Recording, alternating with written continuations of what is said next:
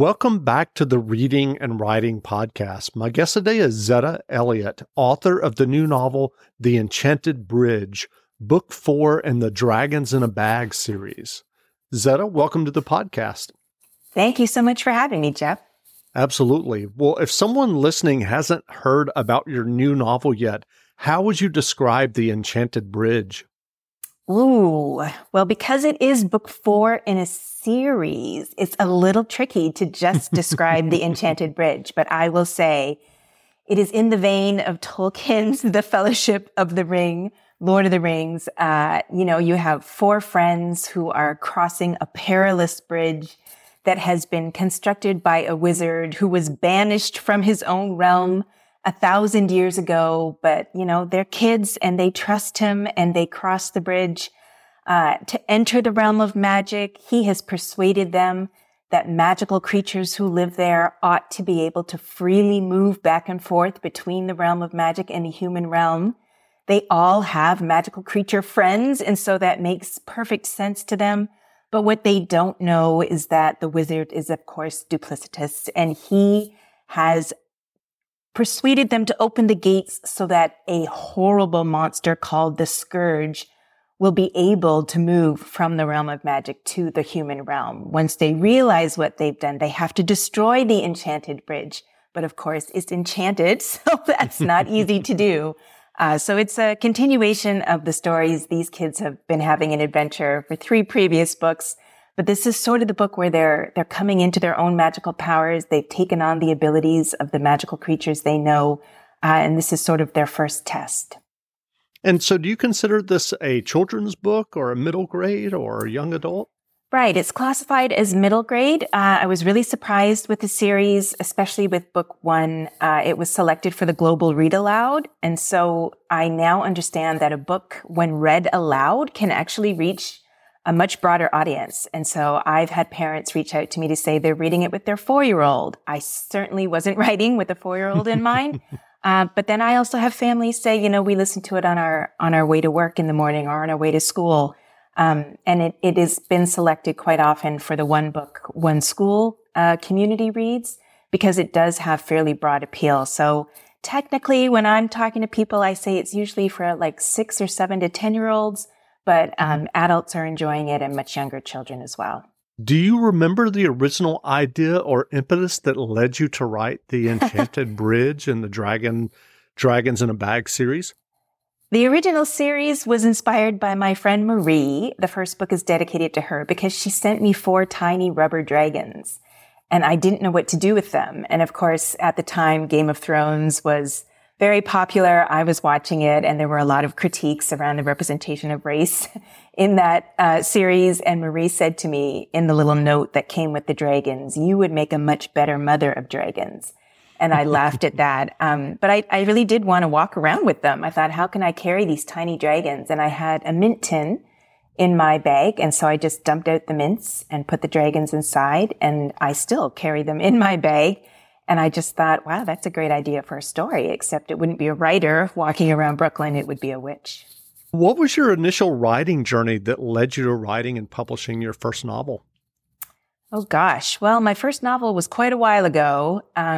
Publishing, there are a lot of challenges for anybody who's interested in publishing traditionally. This morning has been a little hectic for me the whole past month because I'm in the midst of self-publishing 3 books. And so I have had a journey where I publish traditionally, but I also self-publish. And the first novel I finished, One Eye Open, that was way back in 1999. And I had so much interest from agents and editors, and then nothing happened. And I was teaching kids. I've worked with kids for 30 years. I was teaching kids a unit on how to write picture books. So I made a few sample picture books for them. They loved them. I had a really fun experience with them. So I started to write more, and I wrote 20 picture books and then just started focusing on sending those out. I wound up self-publishing that first novel, One Eye Open. But eventually I won a contest and had my first picture book published in 2008. So, in the intervening years, now it's been over a decade, The Enchanted Bridge is my 41st book for young readers. And so a third of those books are traditionally published, like with Random House or Hachette, Macmillan. And then the remainder of those books are self-published. I use KDP's, that's Amazon's print-on-demand platform. So pinpointing my first novel is a little bit tricky. Sure.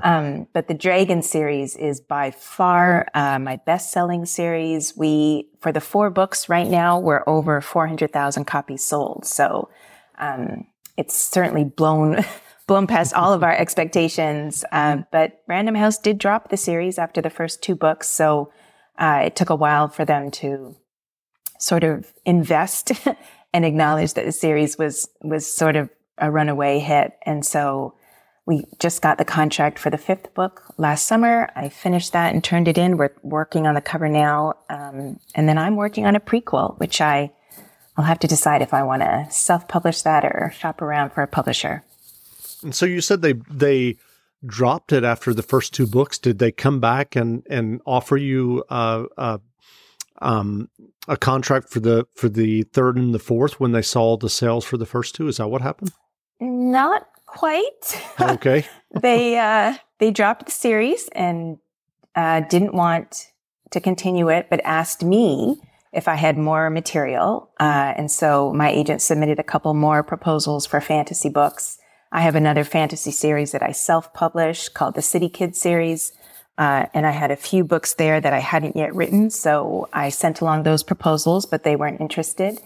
And then I co-wrote a novel in verse. It's historical fiction set in 1982 Brooklyn between 2 boys. My boy wants to be Jean-Michel Basquiat. He's a graffiti artist.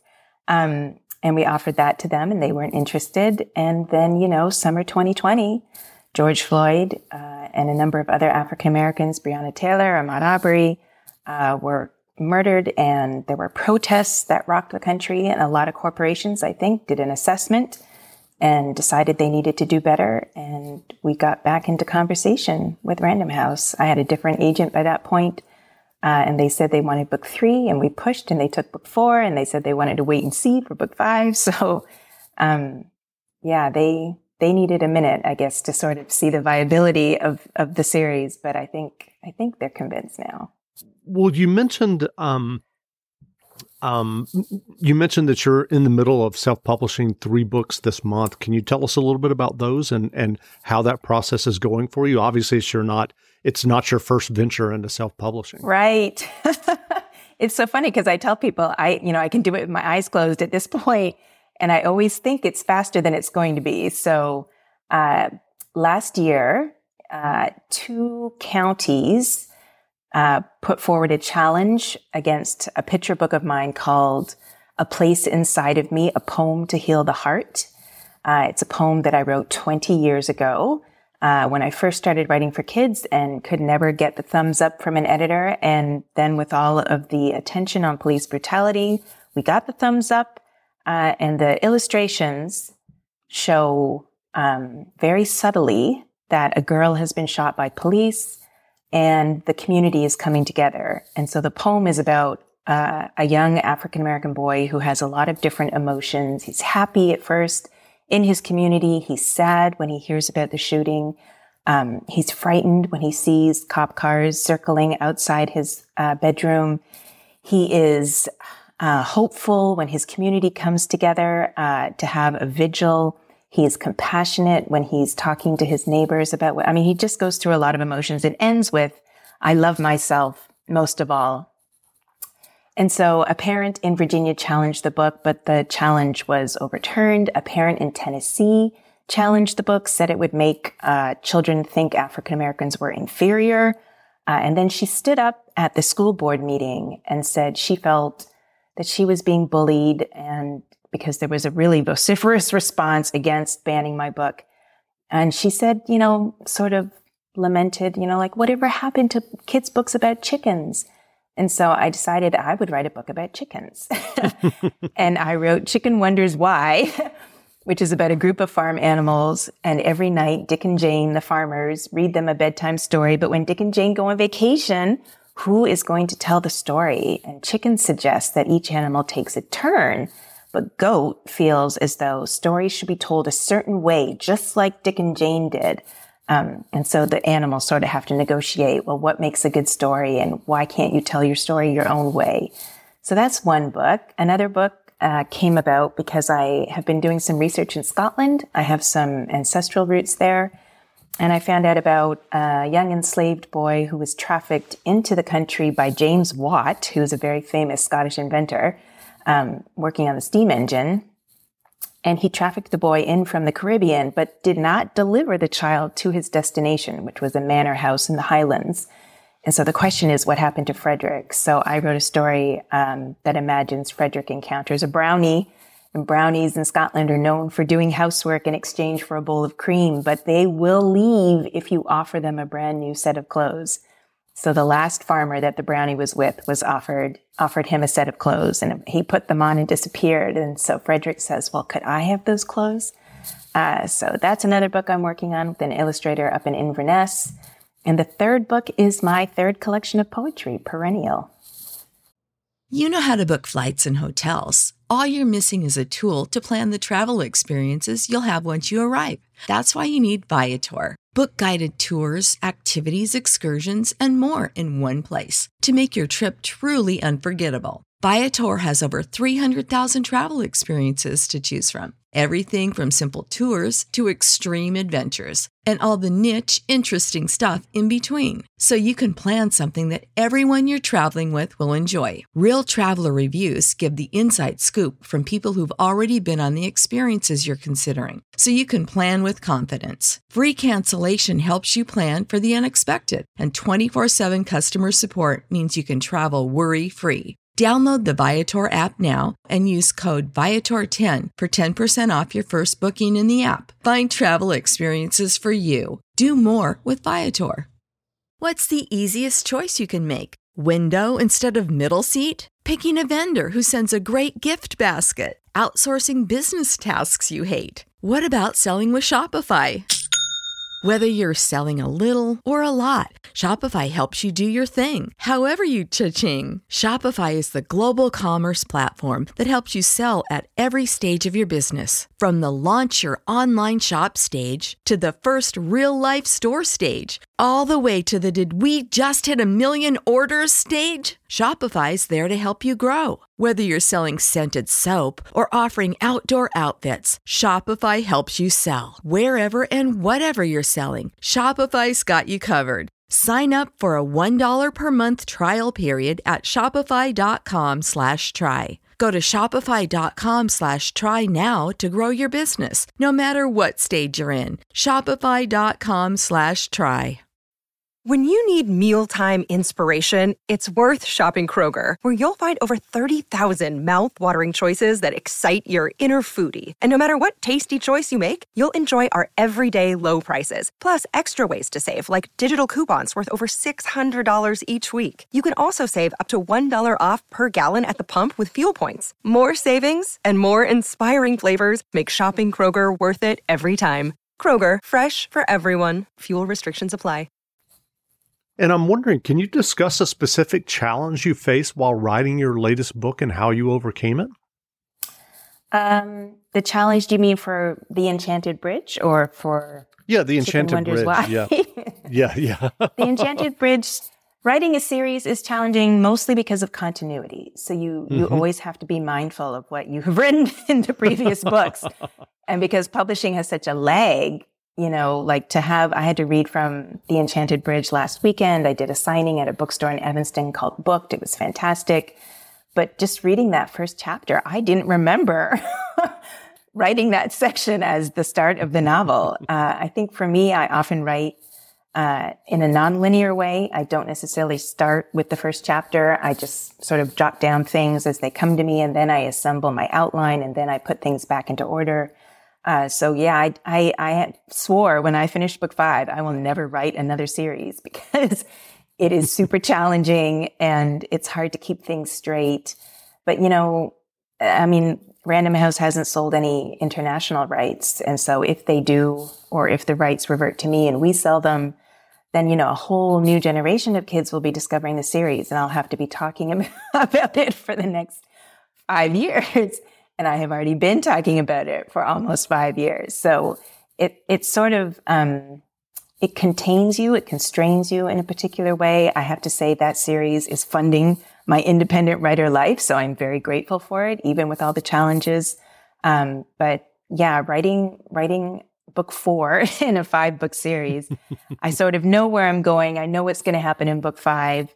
But I also have to remind myself, just to slow down and have fun. And I love that some of the reviews I've heard from folks is that the kids seem older, and that they do. They feel like they're growing up with me as I write the series. So that I enjoyed that aspect of it. Well, you mentioned earlier, and you obviously wrote a book in response to some of the challenges against your own books. What are your thoughts about the current climate in the U.S. towards book challenges, book bans? Yeah, it's frustrating. It's not entirely new. Yeah. But it's frustrating. It's certainly been turned into a spectacle. But, it also presents an opportunity for both of the communities in Virginia and Tennessee. When they found out that my book was being challenged, the majority of parents turned out to say, we will not support the banning of this book. Most people are opposed to book bans, period. But, my book isn't one of those 10 most challenged books that you see being challenged over and over and over again. My book won the Caldecott Honor Award. It's won a whole bunch of awards. The people with expertise in childhood literacy have declared this book outstanding. And so there's my personal opinion. And then if there's an elected conservative politician who calls it garbage on Facebook, which is what happened in Virginia, I don't take that personally. I've heard other authors say they take it personally when their books are banned. I don't, because I've worked with kids for 30 years and I've published over 40 books and I've won a number of awards. I know how to situate my writing within the field of children's literature. I know what literature is meant to do within a classroom. I know what I intend my book to do when it is subtitled A Poem to Heal the Heart. How are you against healing? I think it's fascinating that conservatives have put forward this rhetoric that says these books are harmful and therefore we must ban them. And all the books they want to ban feature Black people and brown people and LGBTQ folk. And there's no concern whatsoever for the harm that is done to those children in those communities when they're denied representation, when they don't get to see themselves in books. So, anytime you challenge convention and tradition and systems, I think certain people are accustomed to holding the center, to being in the spotlight. That's all of what Chicken Wonders Why is about. In the barn, there's a spotlight. And when it's your turn to tell the story, you step into the spotlight and someone else steps aside. And there are just people who aren't willing to share the spotlight. It's a real shame, but it is. It's a great way to model for children what the First Amendment means, what it stands for, and how communities, when something happens, they show up at the school board meeting, they testify. It's a fantastic example to set for the children of the community. Absolutely. Well, what writing advice would you offer for those who are working on their own novels or short stories or poetry? Yeah, I think it's important when you're writing to have a sense of why you're writing. When I wrote my first novel back in 1999, I took a year off of graduate school. I was ready to quit graduate school.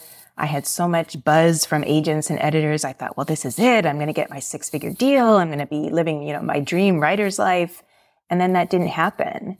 And I had to ask myself, well, if you never get the 6-figure deal, are you going to keep writing? And the answer was yes. And if you never win any awards, would you keep writing? The answer is yes. I have found personally that writing is therapeutic for me. It's empowering for me. Because I self-publish, I see that as an act of resistance. I know some people think it's just vanity. But when you have a system that has historically excluded Black writers, and then you yourself are excluded, you can take it personally. You can, look over your work and see if it needs some improvement. But if you have already won awards and you have a best-selling series and you're still getting rejected, then chances are it's not you.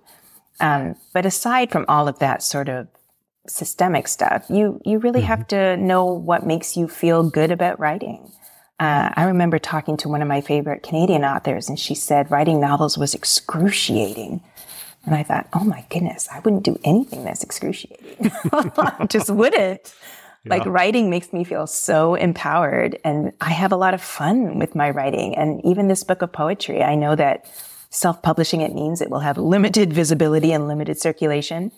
But I self-published my second collection of poetry, American Phoenix, and the head of a U.S. marching band just reached out to me and said, we're doing a program around phoenixes, and we found your book, American Phoenix, and would you like to read some of your poems at our concert next year? Like, nothing is possible if the work is sitting on your computer. So I think I would say to other writers, understand why you're writing. If you're doing it to connect with others, then you don't have to be a New York Times bestselling author. You can just share your work with your community. Having a community is really important. You can look into self-publishing and print-on-demand technology. You can give yourself a time frame that you're going to take 6 months to get an agent, and then you're going to give yourself a year on submission and see what happens, and then maybe you'll self-publish. Just know that you have options. The most important thing to me, the definition of success for me, is sovereignty. I want to be the one calling the shots. I want to be making the decisions about how my work circulates in the world, how it looks. Just the amount of time we spent working on this cover design was absolutely unreal. My designer was a real trooper. But I'm the art director, I'm the marketer, I'm the publicist, I'm the author, I'm the editor, I'm everything. And that doesn't appeal to everyone. I can understand that. It's hard work. But to me, it's an indication that I'm sovereign over my work. That's great. Well, what novels or nonfiction books have you read recently that you enjoyed? I don't read very much nonfiction, but because I'm doing research in Scotland, I'm sort of reading three history books right now on Caribbean slavery in the Highlands and abolitionists in Scotland. And there's one more that just came in. I can't remember the name of it. I recently finished Suzette Mayer's novel, The Sleeping Car Porter, which is excellent. She's an African-Canadian author based in the prairies, Alberta, I think. And it won the biggest prize in Canada for literature. That was excellent. And then a friend loaned me Patrice Culler's Abolitionist Handbook. And that was a quick read, but a really sort of profound read. And abolition is something that I have struggled with.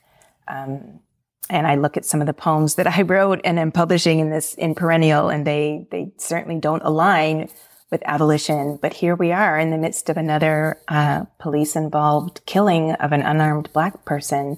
And I'm really glad I read that book because it helps you to think about responding versus reacting and the importance of the imagination in thinking of ways we can achieve justice beyond what exists as the criminal justice system right now. Well, where can people find you online if they want to learn more about you and your novels and your poetry? I am not super active on social media, but at Zetta Elliott is where you'll find me on Instagram and Twitter. I have a Facebook page, author Zetta Elliott, and I blog on my website, zettaelliott.com. Well, again, we've been speaking with Zetta Elliott, author of the new novel, The Enchanted Bride. I'll fix that when I do it. The Enchanted Bridge, Book 4 in the Dragons in a Bag series. The novel is on sale now, so go buy a copy. And Zetta, thanks for doing this interview. That was wonderful. Thanks so much, Jeff. Wonderful. Thanks a lot. So like I said, if you could just leave this browser window open for just a Right. moment, I'll stop the recording. You know how to book flights and hotels. All you're missing is a tool to plan the travel experiences you'll have once you arrive. That's why you need Viator. Book guided tours, activities, excursions, and more in one place to make your trip truly unforgettable. Viator has over 300,000 travel experiences to choose from. Everything from simple tours to extreme adventures and all the niche, interesting stuff in between. So you can plan something that everyone you're traveling with will enjoy. Real traveler reviews give the inside scoop from people who've already been on the experiences you're considering. So you can plan with confidence. Free cancellation helps you plan for the unexpected. And 24/7 customer support means you can travel worry-free. Download the Viator app now and use code Viator10 for 10% off your first booking in the app. Find travel experiences for you. Do more with Viator. When you need mealtime inspiration, it's worth shopping Kroger, where you'll find over 30,000 mouth-watering choices that excite your inner foodie. And no matter what tasty choice you make, you'll enjoy our everyday low prices, plus extra ways to save, like digital coupons worth over $600 each week. You can also save up to $1 off per gallon at the pump with fuel points. More savings and more inspiring flavors make shopping Kroger worth it every time. Kroger, fresh for everyone. Fuel restrictions apply.